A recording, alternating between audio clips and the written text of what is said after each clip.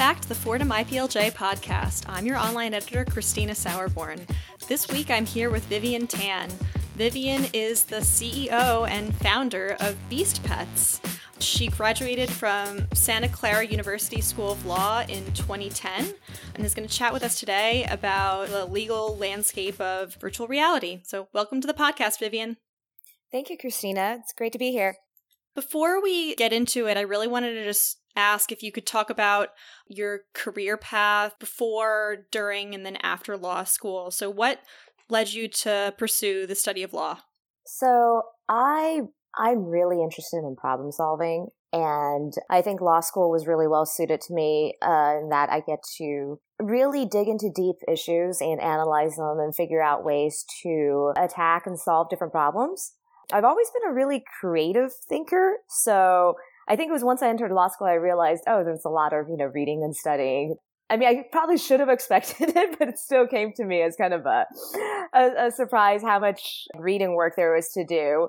But, I thought it was still an excellent experience because I got to combine a lot of creative problem solving with legal analysis.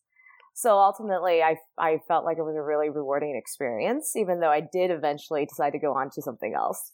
So, and then while you were in law school, what kind of things did you do? Oh, I was really involved with international law programs and also various criminal law programs. So Santa Clara University had a really good international law program in which they sponsored a lot of study abroad. So I spent time in The Hague as part of their summer program, participating in various criminal tribunal studies. So we went to the International Criminal Tribunal for Yugoslavia and also spent time at the International Criminal Court in The Hague and did various humanitarian law programs. I was part of the Jean Pictet program that is hosted every year in various parts of Europe and occasionally in North America. And that was really wonderful because you get to meet people from all over the world who are all passionate about humanitarian issues and looking at the laws of armed conflict and working with the Red Cross and various humanitarian aid organizations and determining what the best recourses are, especially in today's climate where there are simultaneously lots of conflicts going on around the world and very unique humanitarian needs. So I did that, and I also spent about a year interning in the criminal courts.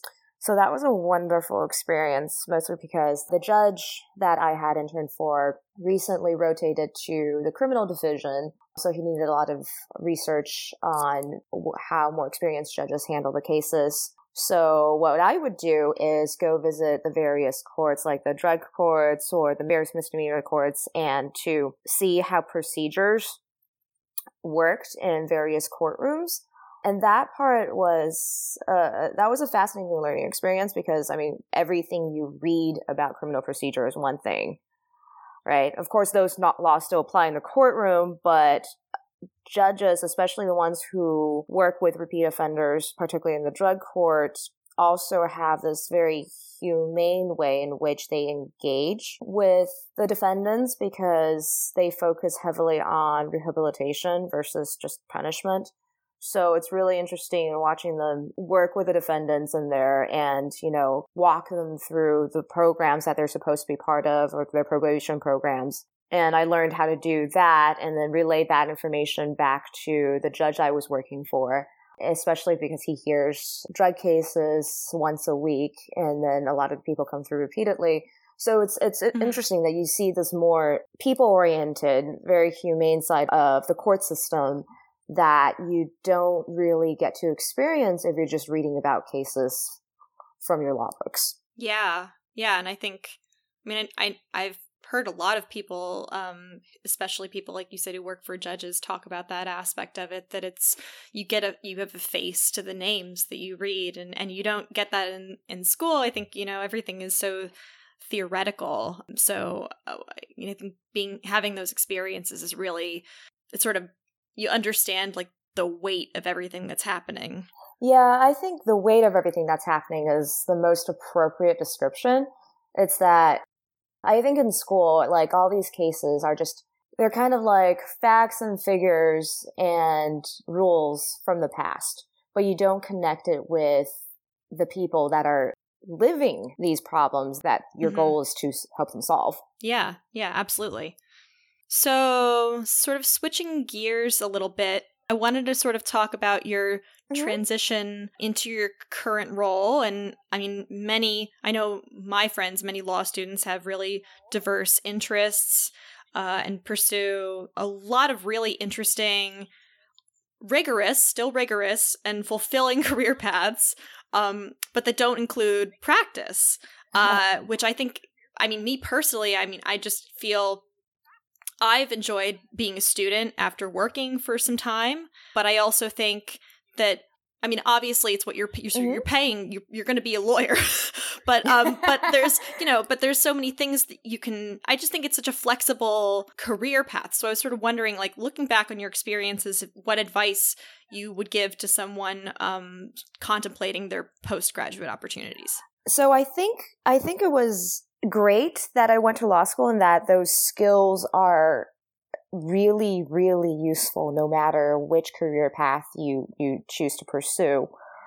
I mean, regardless of what you do, as long as you're pursuing some type of like rigorous professional career, law always comes into play. And I feel like the training, not just the legal training, but the way you're taught to think and pursue problems in law school is extremely useful, in that, you learn to kind of calmly dissect and analyze the challenges you have ahead, and then think through the different ways you want to approach it. So for me in particular, the field I'm currently in, it's virtual reality. Yes, but it's also, a technology startup. And like every other startup, you face a variety of challenges in which a legal background would actually come in really handy. So, for instance, just to give you a little background of what I do within my startup, as co-founder and CEO of a very early stage technology company, I have to fulfill multiple roles. And among them are doing business development as well as content development. And on the business side, I think it was really extremely useful to have a legal background, in that there's some very complex laws that we deal with. So even though we do have a professional law firm that we work with, given, budget constraints and also their time constraints, we don't hand everything off to them. So when it comes to things like contracts, and we navigate a lot of them, it's really useful having a legal background, especially right now when there are a variety of different businesses that are emerging around virtual reality, that people are coming up with really creative new ways to engage and start these new businesses. So, for example, the content that we create as part of Beast Pets is being played in virtual reality arcades. And an arcade could mean anything from like an amusement park, high budget establishment, to a mom and pop shop where people buy anywhere between like 2 to 8 sets of virtual reality equipment and rent out a space in a mall and set up an arcade there. So all of a sudden, there's this commercial usage of virtual reality games that most content creators, as of last year, were originally designing them for home use. So now you have all these companies that are scrambling to create a commercial licensing system that did not really exist as of 10 months ago. Right. So people are coming up with all sorts of ways to create these contractual relationships, right? And it gets really interesting, because it's like, okay, now you're suddenly dealing with a platform distributor that did not exist 10 months ago. They're a brand new company. And you're dealing with arcade owners that did not exist maybe even 3 months ago. They're a new company. And you're dealing with all these VR content developers that have never done a business-to-business deal before, because they typically would just create content, put it up on the Steam platform, and have them distribute. Yeah. Well, and And I was going to say, I've even read about some other games that already exist, not in VR. Mm-hmm. I've been reading that there are basically these licensing deals out there already for certain uses, because whenever they were signed, they or drafted, they weren't contemplating, a world where virtual reality existed. And now it's like wondering whether you can take this existing branding or intellectual property or whatever and use it in that way. It's like, I can't even imagine like how many people are reading this stuff going, what do we do? Like, is it even in there? I have no idea. Like, does the language allow for that use? It's like, so, because no one was thinking about it. Yeah, that's true. And that's when we were, this extends to contracts and extends to your terms of service and your privacy policy. In that there's now a whole new way in which you could extend your content and or collect data about your users. I mean, data, that's a whole other conversation topic. Yeah.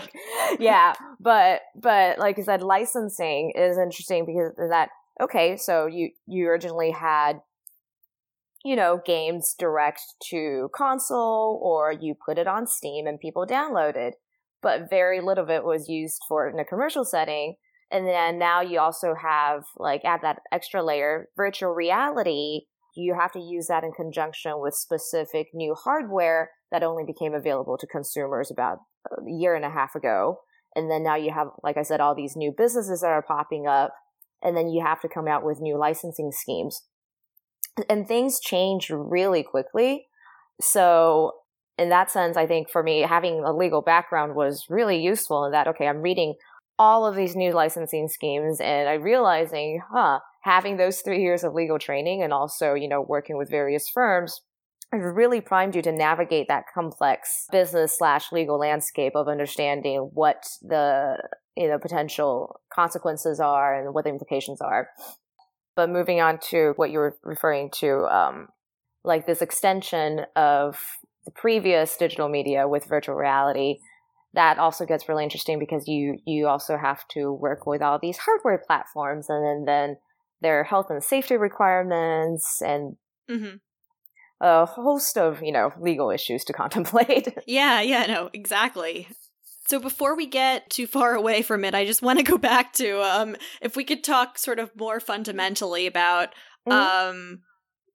everybody kicks around VR versus AR. So it's virtual reality, and then there's versus augmented reality. So if you could just sort of articulate the differences between the two of them, and then for you and for Beast Pets, sort of why you went with one over the other. Sure. So virtual reality and augmented reality, I would say the most fundamental difference between them is that virtual reality is fully immersive in the sense that if you're using a virtual reality headset, it transports you into a different world in which everything you see is rendered virtually. So imagine you're playing a video game and that video game was in virtual reality. It would be as though you are transported to that world. You're in that setting. Everything you see, from the background, the environment, to any of the characters you interact with, or your own avatar, if you have one, that's all rendered digitally. Augmented reality is different in the sense that what it does is that it layers some virtual component on top of the real world. So imagine if you were sitting in your living room and you're using some sort of augmented reality device. Right now, it's probably going to be your mobile app, though I'm hoping in the near future, consumer versions of augmented reality glasses will be more readily available. But let's say you're using either of these devices and you're viewing the real world through your device, right? You're sitting in your living room and let's say there's a virtual pet you're playing with. That virtual pet, in our case, because our company makes digital virtual pets, it would be a dragon, and that dragon would appear in your living room if you're viewing it through your augmented reality device. There are also people who you'll hear terms like mixed reality, or they say XR. The X is meant to be the catch-all category for all these different realities that are popping up. But it's really more of a continuum in that you can have different combinations of AR versus VR. And not to get too into the weeds here, but I just find it fascinating. There's also like, oh gosh, I can't remember whether it's called virtual augmented reality or augmented virtual reality, in that I know, right? You're still in VR and that everything you see is digitally rendered. You're not actually seeing the real world, but there's a camera that captures the real world and renders it virtually for you. So it still looks like you're seeing your living room, but you're not seeing it through a camera lens. It's actually being captured externally and then rendered. Oh, man. Yeah, just to make things confusing. But yeah, that's not something to worry about now. I just find it fascinating that, there's so many meta layers to this. People love their acronyms, I think, too. Yeah. It's just people love their acronyms. I guess, in a certain way, I can understand, like, this, no, really, like, the segmentation, like, I can understand kind of wanting to, like, parse out differences. Even going back to sort of thinking about how we're going to draft contracts for all of this, it's like, as soon as you can articulate the differences, then you can say, well, here's what I'm going to let you do, and here's how much it's going to cost you. Yeah. Or just even the language in contracts. It's like, we always kid about how, right, legal language tends to be very redundant and pedantic to some degree, where you're articulating every tiny detail. And especially working on licensing agreements or contracts concerning virtual reality, I'm like, wow, I think it just doubled that redundancy there and explaining all these potential situations. Right. Exactly. Exactly. Could you, because I know you were just talking about, like, hypothetically, what if you had a dragon, like seeing a dragon in your room, and we're talking about Beast Pets again, like, which currently it's virtual reality. Could you envision, like, an augmented reality, maybe companion? Yeah, absolutely. So to give a little more background about what we're working on, so we are making magical pets for VR, and we currently have baby dragons that, appear in a park-like environment, kind of like a dog park, and you can go and pet them and play fetch with them. So they really behave like flying puppies. That's like the best description I've heard. And this is for everybody listening. I was visiting San Francisco, I guess it was maybe like about 2 weeks ago, maybe like a little bit longer when this airs. And Vivian was kind enough to host me for a playtest. And I gotta say, like, after trying it out, that's the best description I can think of. It's adorable. Like, it's terrific.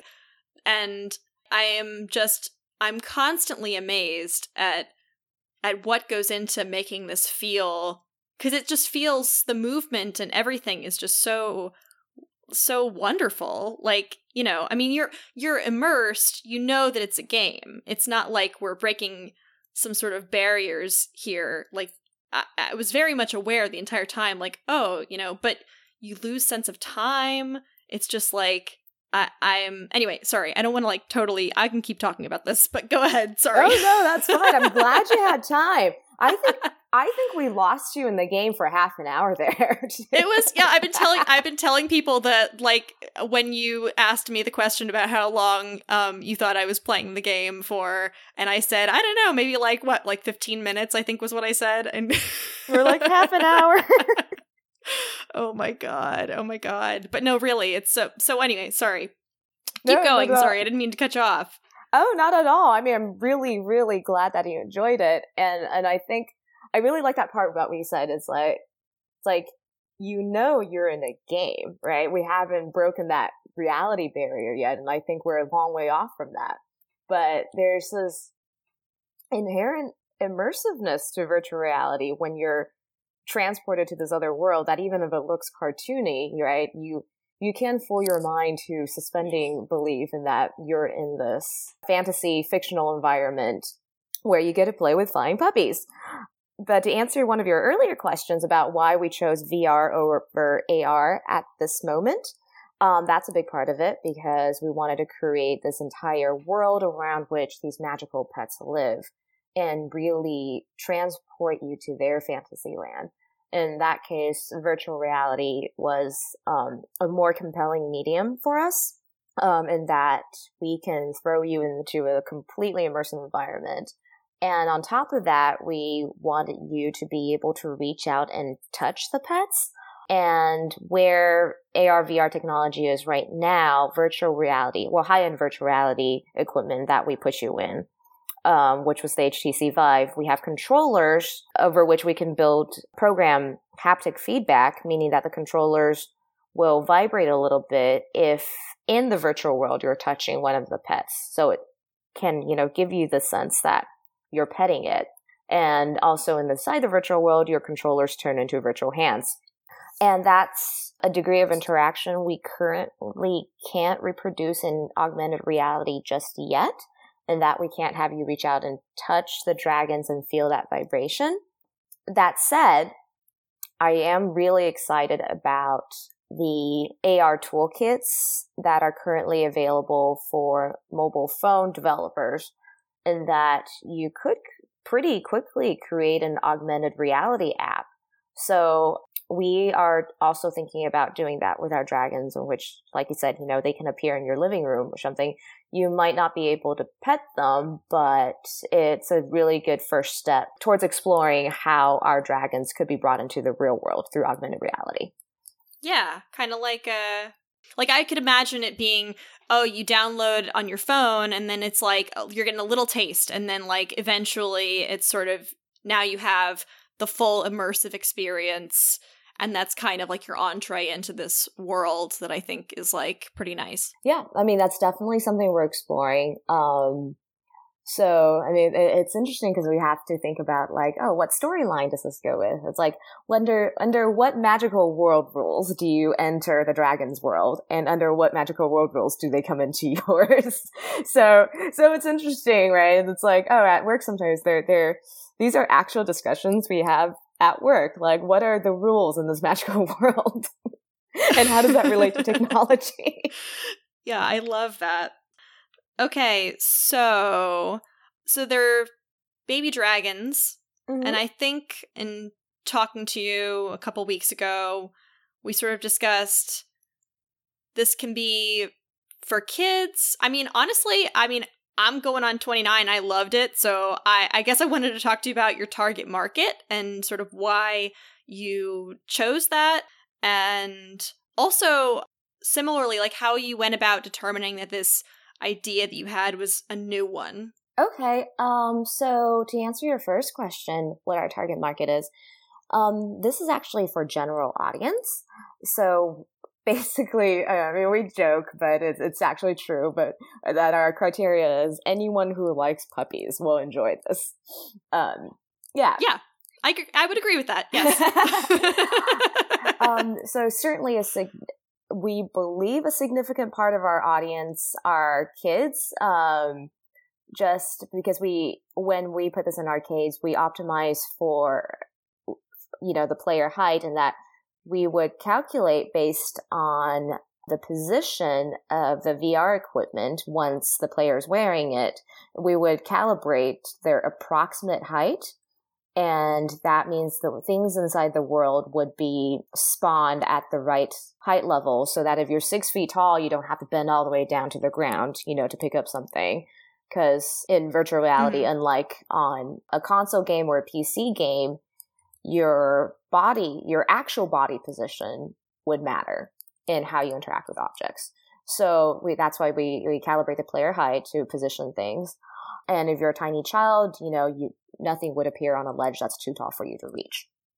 So based on that sort of height data, we can approximate how old our players might be.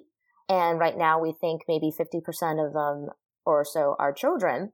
And also just general non-gamers, I think, are a really important market to capture, because as with, any new hardware that lends itself naturally to gaming, kind of like virtual reality, most content developers would be targeting the hardcore gamers, but that really excludes a significant portion of the population that also want to enjoy this content and are being underserved. So that's one reason why we want to make a general audience game. So most VR games out there that are really popular right now involve first-person shooters or killing zombies. So both of which are fun. I've tried both, but they're also really intense, especially if you're in a virtual reality environment where everything's very, very immersive. So, for instance, zombie fighting games. So it's like if a zombie comes at you on a screen, right, it's trapped behind a glowing rectangle. You're not that scared. In virtual reality, you feel like that thing is creeping up on you, and it can be really, really intense. So, especially for people trying VR for the first time, Yeah. I mean, definitely for kids, but for many adults too, being thrown into a really intense and violent experience is not pleasant for most people. Oh, yeah. Yeah, absolutely. Unless, you're really into that sort of games. So, in order for virtual reality as this new platform to move forward, we think it's really important to create an inviting experience. Yeah. Where people realize that, hey, this thing isn't just for the hardcore gamers, it's for everyone, right? It's for grandparents, it's for kids. And I think building that sort of inclusive content encourages people to embrace this new medium, this new platform. And that's what's going to compel the whole industry to move forward. So that's a big part of why we focus on player comfort and inclusivity when we're building out these pets. Yeah, that's great. So going sort of a little deeper now into the legal issues.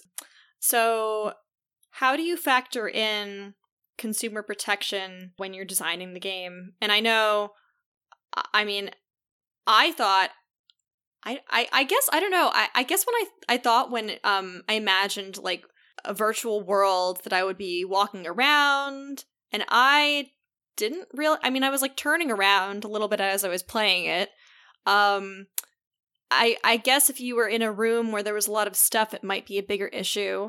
But I didn't find this to be a problem at all, being worried about like hurting myself. But I guess that's still taken into account when you're designing, right? So I guess I was just wondering like what you guys think about. Yeah, so you bring up a really good point. So to give a little bit of background on the type of hardware that we're using and the experience that you tried out, we're using something called room scale virtual reality. Room scale means that we use various trackers that would calculate your position in the room so that if you walk around in the real world, your avatar, or if the first person, you don't see it, but your representation in virtuality, your character would be moving around in the virtual world as well. So typically most room scale right now would support, I think, approximately 15 by 15 feet. So not everyone has that large of a room to play with. So let's say if you're using like a small patch of your living room and it's only about 10 by 10, what this technology would enable you to do is draw out a square in your living room that delineates, the amount of room you have to move in. And the hardware platform we're using right now for that is the HTC Vive that handles the room scale tracking and also determining the amount of space that you have to move in. So as designers, you have to think about the constraint you're working in so that, you're protecting your players from crashing into their TV because you put something out of reach. Mm-hmm. So what we do in our game, and that you saw, is that we use a combination of teleportation, which is there's a tool you use in the world that enables you to teleport around the digital space, and you can cover a much larger distance than you can by walking around in your living room, and enabling you to walk, maybe 5 feet in any direction to grab things. But we take that into account when designing the game, that you're probably not going to have a whole lot of space to play with in your living room. Or even if you're playing in an arcade, you'll probably be playing in a 10 by 10 stall. So we would virtually position your character closer to the object you're supposed to interact with, so you don't have to go that far to interact with it. And that reduces your risk of bumping into something. Yeah, and I was going to say, and then I was even totally surprised when we were playing and I was able to get to like the top of the trees and the top of that. There's like a big, really, really tall stack of like blocks in this sort of space. And I think the teleporting is sort of really, really interesting in that way, because you're moving to spots that like you wouldn't even, like you'd never be able to walk to that anyway. Exactly. Actually, since we're talking about this, so some people have talked about movement in a virtual world, and I think it creates like motion sickness. I know we talked about when we were doing the playtest. So could you just explain sort of the teleportation and how it mitigates that? Sure. So movement in virtual reality is really interesting in that there are things happening in the world that don't match up with the way your body's moving. So we want to pick the safest movement method possible, which is teleportation. Basically what it does is just that we have this tool inside the game, the teleport beam. If you point the beam at a destination and then release the trigger, you automatically appear there within a blink of an eye. So it feels like you're appearing in a different place every time you blink. And because there's no perceived movement inside virtual reality, that doesn't cause like this dissonance between, what your eyes are seeing and what your body and your brain is sensing. And that's the safest mode of movement inside virtual reality because it doesn't cause any motion sickness. Let's say if some people try other modes of locomotion, for instance, if you were to swing your arms back and forth, your character would walk forward. That works from what I've read, that works for the majority of people, but you still get a certain percentage who experience motion sickness. Also, and thankfully, this has been tried by other developers, so we didn't have to do it ourselves. But people discovered the hard way that if you accelerate the player in virtual reality, that causes severe motion sickness because in reality, their body is motionless. And so accelerating in a space, your eyes are telling you that you're accelerating, but your body isn't. That just causes severe motion sickness. So thankfully, a lot of other developers have researched all this through trial and error that we were able to just adopt the safest method of locomotion. I think that makes total sense. And I mean, even in the context of the game, I think it makes total sense. Have you considered, and again, I know, even for a more general audience, I think when you're aware that there are children playing the game, that this comes up. So you don't currently, I don't remember at any point collecting any data. But as these games develop, I think we talked about the idea of personalization being an important thing for people. Do you, have you, I don't know to what extent you've thought about COPPA, how it comes up, and maybe if you're being proactive about that as everything develops. Mm-hmm. So I'm glad you asked that. We are definitely being very proactive about how we collect user data and how we use it. So right now we collect the minimum possible data about our users. Definitely no personal information other than their Steam account names. And that's primarily for our arcade partners so that we know which machines they're running on. And of course, Steam allows account creation for people 13 and up. And other than that, we definitely actively look for ways to only collect the necessary data and only for the purpose of improving the game mechanics. For instance, earlier we discussed aggregating height data of the users, which doesn't tell us about their age, but it helps us approximate where inside virtual reality things should appear so that players of all heights will be able to reach it. But this data is collected and aggregated in such a way that we can't identify any individual user. We only know that users of certain sessions might be of a certain height within, like a margin of error. So beyond that, it's like we're really careful about what we do so that, especially when in this age where virtual reality hardware is capable of collecting so much more about you, like your movements, etc., that we want to be extra careful. That's also a big reason why our pets right now are not adoptable yet. They don't support personalization. It's kind of like going to the SPCA or going to the park to play with other people's pets instead of adopting your own. Because once you adopt your own, there are all these personalization. You have to give all your information. You have to like tell them about yourself. Yeah. Mm-hmm. Yeah, all that we have to take into account. So for children 13 and under, they would have to have, parental permission to play. So with that, I think we need to wrap up, but I was just wondering if you could just, for our listeners at home, where can they go to learn more about Beast Pets? They can go to our website, which is beastpets.com, and sign up for our newsletter. And through that, we tell our audience when we're coming to an arcade that's close to their location and give updates about our game and our development. And of course, they're more than welcome to send us an email. And our address is on the website as well. Well, thank you so much, Vivian. It was great talking to you. Yeah, it was lovely chatting with you as well. Thank you so much.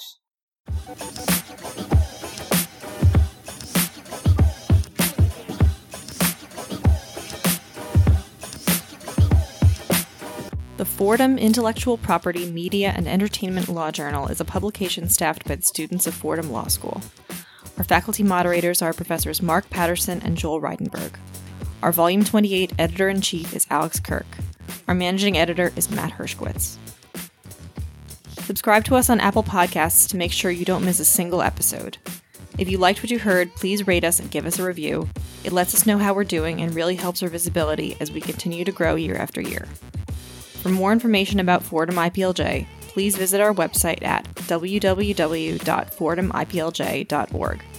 You can follow us on Twitter at FordhamIPLJ or on Facebook.com/FordhamIPLJ. Additionally, you can support Fordham IPLJ and unlock exclusive bonus episodes by visiting patreon.com/FordhamIPLJ and becoming a patron for just $1. I'm your online editor, Christina Sauerborn. Thank you for listening, and we'll see you next week.